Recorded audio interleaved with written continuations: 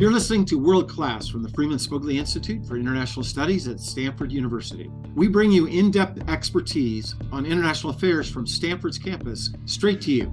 I'm your host, Michael McFall, the director of the Freeman Spogli Institute. Today, Steve Pifer and Frank Fukuyama are joining World Class to talk about Ukraine. Steve is a former U.S. ambassador to Ukraine and affiliate with our International Cooperation and Security and the Europe Center here at FSI. And Frank is a senior fellow here at FSI. He also runs our Masters in International Policy program and leads democracy and leadership development programs all over the world, LAD, as we call them, including several programs that he's done in Ukraine itself. We're now entering the 9th month since Putin invaded Ukraine. And people have a lot of questions about what's happening, what's the trajectory of the war, what might cause the war to end, and what might happen after the war. And so Steve, Frank, and I are going to try to talk about that today for a few minutes. Welcome back to World Class to both of you. Thanks a lot, Mike. Thank you, Mike. So Steve, let's start with you first. Just give us your 30,000 feet assessment of where the war is, battlefield stuff. And Frank, then we'll turn to you about where you think the war is now and where it's going in the next 3 to 6 months. Or if you want to even speculate beyond that, Steve, go ahead. Then we'll turn to Frank. Yeah, well, the war's taken a very unexpected turn for Moscow in that for the last 2.5 months, the Ukrainians have been winning. They've pushed the Russian military entirely out of the Kharkiv Oblast in the northeast. They're threatening to move into Luhansk Oblast. And down in the south, they're making a bid that looks like it will be successful in the coming weeks to push the Russians out of Kherson, which would mean that there's no longer any Russian military presence on the western side of the Dnieper River, which roughly bisects Ukraine. Now, the question is, can the Ukrainians sustain this?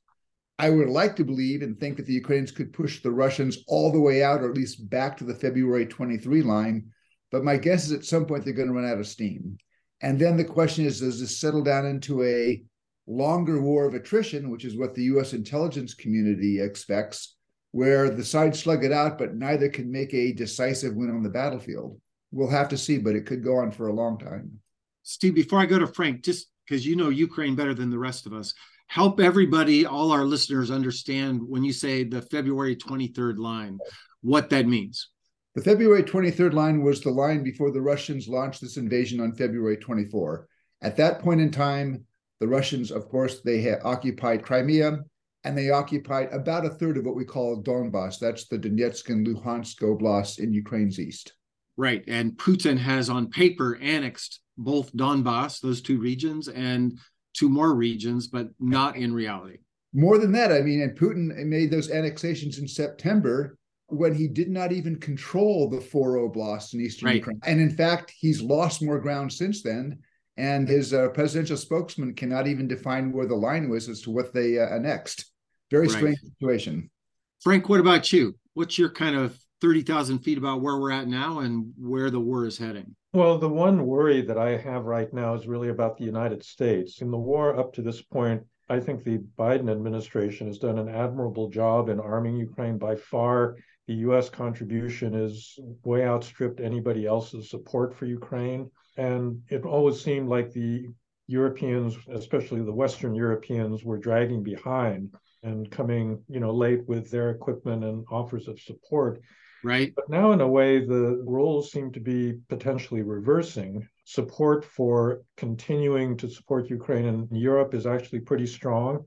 There doesn't seem to be any evidence in public opinion polls that the threat of a cold winter is going to deter that. One effect of global warming, but it's been a warm winter so far. And so gas supplies in Europe are actually pretty good. They stocked a lot anticipating this over the summer. But now it's the United States that I worry about, because with every single aid vote in Congress, it started out with something like 4 or 5 Republican House members voting against Ukraine aid at the beginning, and now it's up to like 40. But with every single vote, the number increases. A lot of the people on the far right, like Marjorie Taylor Greene, have come out very explicitly. She said not another penny is going to go to Ukraine if the Republicans take over. Now, I don't think that that's an accurate prediction, because there's still a lot of Republicans that do want to support Ukraine, like Mitch McConnell, Tom Cotton. They still remain pretty hawkish, but particularly if Trump. So first of all, we're recording this on election day. We don't know what the results of, by the time this is put up, people will know what the results of the election are, but nobody. Maybe. It could go on for a long time, right? Depending on how close they are. Could. But I don't think anybody is expecting the Democrats to do terribly well. And once the Republicans take over the House and possibly the Senate, it's very possible that you'll have a kind of snowball effect opposing further aid to Ukraine. If Donald Trump declares his candidacy, I sort of think that he's got a lot of incentives to actually make this a big issue. Right. Contention. It's very hard for me to imagine him supporting Joe Biden on this particular issue, given how his base is really increasingly turning against this. And that means that what Putin has been hoping for all along may actually come about, which is that it's the United States that'll weaken. In fact, some Russians like Prigozhin have said, that they are interfering in the American election, and the talking heads in Moscow are saying very explicitly that they're hoping for the Republicans to win because this is what's really going to help them in their war against Ukraine. Right. To remind everybody, Prigozhin is the head of the Wagner Group that was initially involved in our 2016 election, and he now says these things explicitly. Steve, what's your reaction to that? I'm curious what your sense, both the political stuff that Frank's talking about with the shift to the Congress, but I'm also interested in your views about how you think the Biden administration is doing in terms of staying the course. Vladimir Putin is fighting a two-front war. The military fight in Ukraine, his military is now losing. But his second front is really to undercut American and Western support for Ukraine, because if he can get the West to cut off the flow of financial assistance and arms to Ukraine, ultimately the Russian military can prevail on the battlefield. I do worry about the points that Frank raised. I mean, for 30 years, we've generally had strong bipartisan support, Republicans and Democrats, for Ukraine. But the trend lines that you've seen, particularly in the MAGA wing of the Republican Party over the past 6 or 7 months, are not good. So I worry about that. Now, I think if there is this threat, I mean, what the Biden administration can do is try to push through legislation in the lame duck season to try to sustain support into 2023 for Ukraine. But it does seem to me that the administration understands we want to be in a position where the West helps Ukraine either drive the Russian military out of Ukraine, or where the Ukrainians get to a point where there can be a negotiated settlement on terms that Kyiv can accept. And we're nowhere near that point yet. So that does mean that the Biden administration should keep doing more. I think they can do more in terms of tightening sanctions, particularly on the energy sanctions that would restrict or reduce the flow of energy revenues going to Russia. And my one quibble with the administration, I believe we should be providing more weapons to Ukraine now, first and foremost, air defense systems, basically because the Russians have now resorted to this tactic of basically indiscriminate attacks on Ukrainian cities or attacks aimed at the energy, the power, the water infrastructure in Ukraine. Right. Also armor. And I think it's time to provide the Ukrainians with the longer range version of the HIMARS rocket, the one that can go 200 miles, not just 50 miles. Because we've seen the Ukrainians over the past 4 months, they've used the shorter range version, the 50-mile version, to usually disrupt Russian logistics. And that's had a big impact on the Ukrainians' ability to conduct counteroffensives both in the east and the south. With the 200-mile version, they could disrupt logistics in Crimea, farther back in Donbass, and that would just relieve the pressure and make it easier for the Ukrainians to advance on the front line. Certainly, they could provide the long-range missile with the same proviso that we gave in the short-range missiles. Don't strike targets in Russia proper. Although I would also add an asterisk to that, is I'd put out the word that if the Russians escalate or continue indiscriminate attacks, maybe we would drop that proviso and give the Ukrainians a green card to go ahead and launch attacks into Russia proper. One development to worry about, there's been talk about the Russians buying ballistic missiles, longer-range ballistic missiles from Iran, which has already provided these shorter range, very slow drones that have been used to attack Ukrainian infrastructure. The ability of these air defense systems to deal with at least a certain class of ballistic missiles is much more limited. And if that's the case, really the only counter is to actually go after the sources of the missiles. Launchers, right. A lot of them are actually coming from Crimea. In fact, I think Steve suggested this in a recent tweet that the ATACMS, these long-range weapons that we supply, could be used to go after those bases in Crimea from which these attacks on Ukrainian infrastructure are happening. I mean, it's a very unbalanced war because the Russians have been free to attack civilian targets all over Ukraine, and the Ukrainians can't hit back, including the military targets from which these rockets are being launched. And I think that's going to be a real problem for Ukraine, as if in fact the Iranians do supply these ballistic missiles. Well, that's pretty depressing. So you would recommend, Frank, these new systems like Steve was talking about, right? The ATACMS? Yeah, and I think the Ukrainians have shown that, if we tell them don't attack Russia proper, they'll do that. I don't think we have to worry about that. Right. But I do think that they need some options beyond the ones that are currently on the table to deal with what they're going to face over the winter. Right. Steve, you touched on it a bit, but I want to drill down a little bit further because there's been recently here in the United States a lot of back and forth. The Progressive Caucus released a letter and then they withdrew it, but some of their members said they didn't withdraw it. But the basic gist was we need to give diplomacy a chance, and the Biden administration's not doing enough on the diplomatic front. First to you, Steve, and then to Frank. Give our listeners your views of those kinds of arguments and what's realistic and what's not. I think it's a good idea, as was described in an article, I think, in the Wall Street Journal yesterday, for the Biden administration to maintain contact with Russia to avoid miscalculation, to avoid escalation, things like that. Right. But I also do not think it's a good idea for the United States now to engage with Russia on the terms of a settlement between Kyiv and Moscow. And the reason I think this is that ultimately, again, I would like to see the Ukrainians able to drive the Russians out of Ukrainian territory. Right. Not sure they can do that. So I suspect at the end of the day, the most likely outcome is at some point there will be a negotiation. That negotiation is going to get into some very sensitive questions. Would the Ukrainians consider, for example, some territorial concessions? Right. I don't think the United States or the Germans or the British can make those decisions for Kyiv, because those are going to be questions with huge domestic political ramifications. That can only be a decision for Kyiv to make. So I think, and I believe the Biden administration thus far is not pushing the Ukrainians to negotiate. That should be their decision. And there really is no prospect of any kind of a serious negotiation when you have the Russians basically not only with their original demands, but now demanding even more. They're asking the Ukrainians now to recognize Russia's illegal annexation of 4 Ukrainian oblasts, even though the Russian military doesn't control that territory. Right. Until there's a change in Moscow and Moscow begins to get more serious, we shouldn't be asking the Ukrainians to try to negotiate. What's your view, Frank? Well, I think looking forward, it probably is not realistic at this point to think that the Ukrainians can drive the Russians out of all of the territory they occupied after February 24th, although they could still do quite a lot. And, the most important parts are really in southern Ukraine so that they regain access to the Black Sea.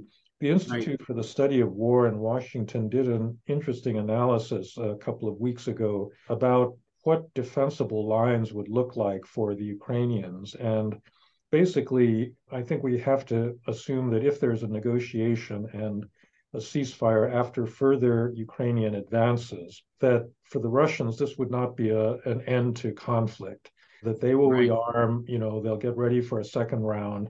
And so Ukraine has to be ready for that. And so what constitutes a good position to be in, anticipating this continuation of the conflict.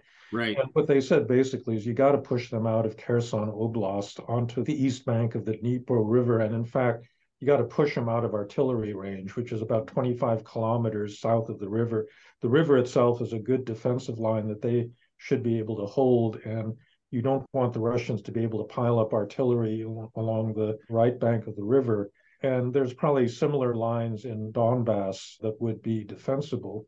And so I suspect that it might be the case that if the Ukrainians realistically can get to that point, then, maybe they could start thinking among themselves. And I agree completely. It's not up to us, but it's really up to them whether there's a basis for talking at that point.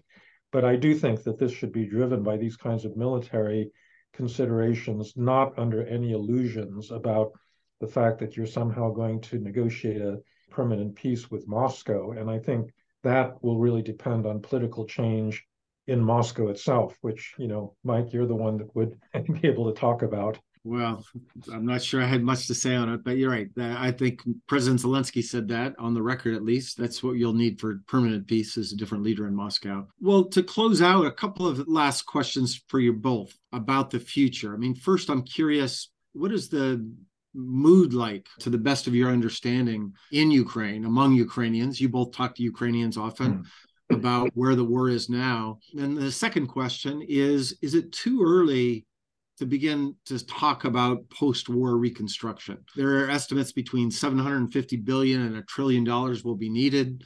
Who's going to pay for that? How is it going to be distributed? But maybe it's too early to talk about that. I'm curious, both mood music, the sentiment in Ukraine, and is it too early to start talking about post-war kinds of issues like reconstruction and security guarantees for that matter? So Steve, let's start with you, and then we'll give Frank the last word. Yeah, I think on the mood, again, the Russians, I believe, are making another miscalculation. They have fought this war in a way that was almost designed to foster and increase and strengthen Ukrainian resolve. I mean, it's just evidence that in the Kremlin and in the Russian general staff, they seriously lack a real understanding of Ukrainians. Yes. Because what they've done for the last 8 months has only hardened the resolve of Ukrainians to resist. And I think that just continues to build. And the post-war, I think it's certainly not too early to begin planning, because you're going to want to have a good plan.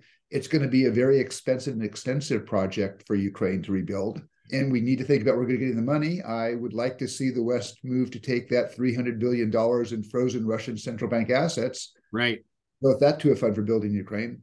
But we also have to think the problem that Frank mentioned is, if there is an end to this war, but Vladimir Putin is still in Moscow, this war has been, suspended. It hasn't been ended. So I do think we have to begin to consider, how do we help Ukraine avoid a repetition of this? Now, right. Some Ukrainians say, the answer is NATO membership. I try to caution Ukrainians against that, because at this point in time, I don't see a consensus among NATO members that they would be prepared to go to war with Russia for Ukraine. My guess is maybe a third of the NATO members are there, but a lot aren't. So I would think the Ukrainians instead should be pressing to get commitments from Washington, Berlin, London, everyone, that they will help Ukraine build a modern, robust army. And I'm talking things like Leopard tanks, M1 tanks, modern air defenses, maybe A-10s and F-16 aircraft, so that the Ukrainians have the ability themselves to deter another Russian attack. I think that puts the deterrence in the hands of the Ukrainians. And my guess is it would be easier for Ukraine to get those commitments from Western leaders than a commitment to come to their defense should Russia invade again. Right. I certainly think that Ukraine in the future is going to have to turn into a little Sparta or Israel, in terms of its long-term ability to defend itself. I don't think it's too early to think about post-war, and it affects the war objectives. It's much more important to liberate those southern ports like Kherson and Melitopol and Mariupol and so forth than it is to get back the whole of the Donbass, because Ukraine absolutely needs to be able to export freely, not at the whim of the Russians. And I think they can do that. One of the interesting things that happened in the last week is that after an attack on Sebastopol, Putin announced that he was pulling out of the grain deal. And Erdogan kind of flexed his muscles and forced the Russians to back down on that. And so the grain ships are still going. And I think you need to end up after a negotiation at a point where the Russian Black Sea Fleet cannot impose this blockade that they've been doing. One final thing to say on the Russian side, in the last couple of days, it's been unbelievable. They've targeted more than a dozen sites where these newly mobilized troops have been pouring into the Kherson area. Right. And they have killed. They being the Ukrainians, right, Frank, just to clarify? The Ukrainians have killed just hundreds and hundreds of Russians. And you actually feel very sorry for these guys, because they're pulled off the streets, and then 2-3 weeks later, they're dead, and their relatives can't even collect their bodies. But the Russians are also facing a really big crisis. And one of the questions is whether they're going to be in a 1917 type situation at some point, where you're just shoving all of these civilians into this meat grinder, calling them soldiers, and whether they're just going to revolt against this, because the choice is certain death, if they go into battle, or they take their risks and try to turn against their commanders. Well, that's something we should watch. Let's get you guys to come back and we'll talk about that the next time, because tragically, Frank, I completely agree. It's shocking how bad they're doing this. The noise inside Russia about it is increasing. As one of my Russian friends said to me, the war for Russia didn't begin in February. It began in September when mass mobilization made everybody pay attention. And the longer that goes on, the more unsettling it's going to be inside, without predicting 1917 like scenarios, right? But I would say we're usually pretty bad at predicting those kinds of things, and it's something we should all watch. Stephen, Frank, fantastic conversation. Let's just do it again. We just got to keep talking, watching one of the most important, tragic, but significant events of our times. So you've been listening to World Class with Steve Pfeiffer and Frank Fukuyama, and my name is Michael McFaul here at the Freeman Spogli Institute for International Studies at Stanford University. If you like what you're hearing, please leave us a review and be sure to subscribe on Apple and Simplecast to stay up to date on what's happening in the world and why.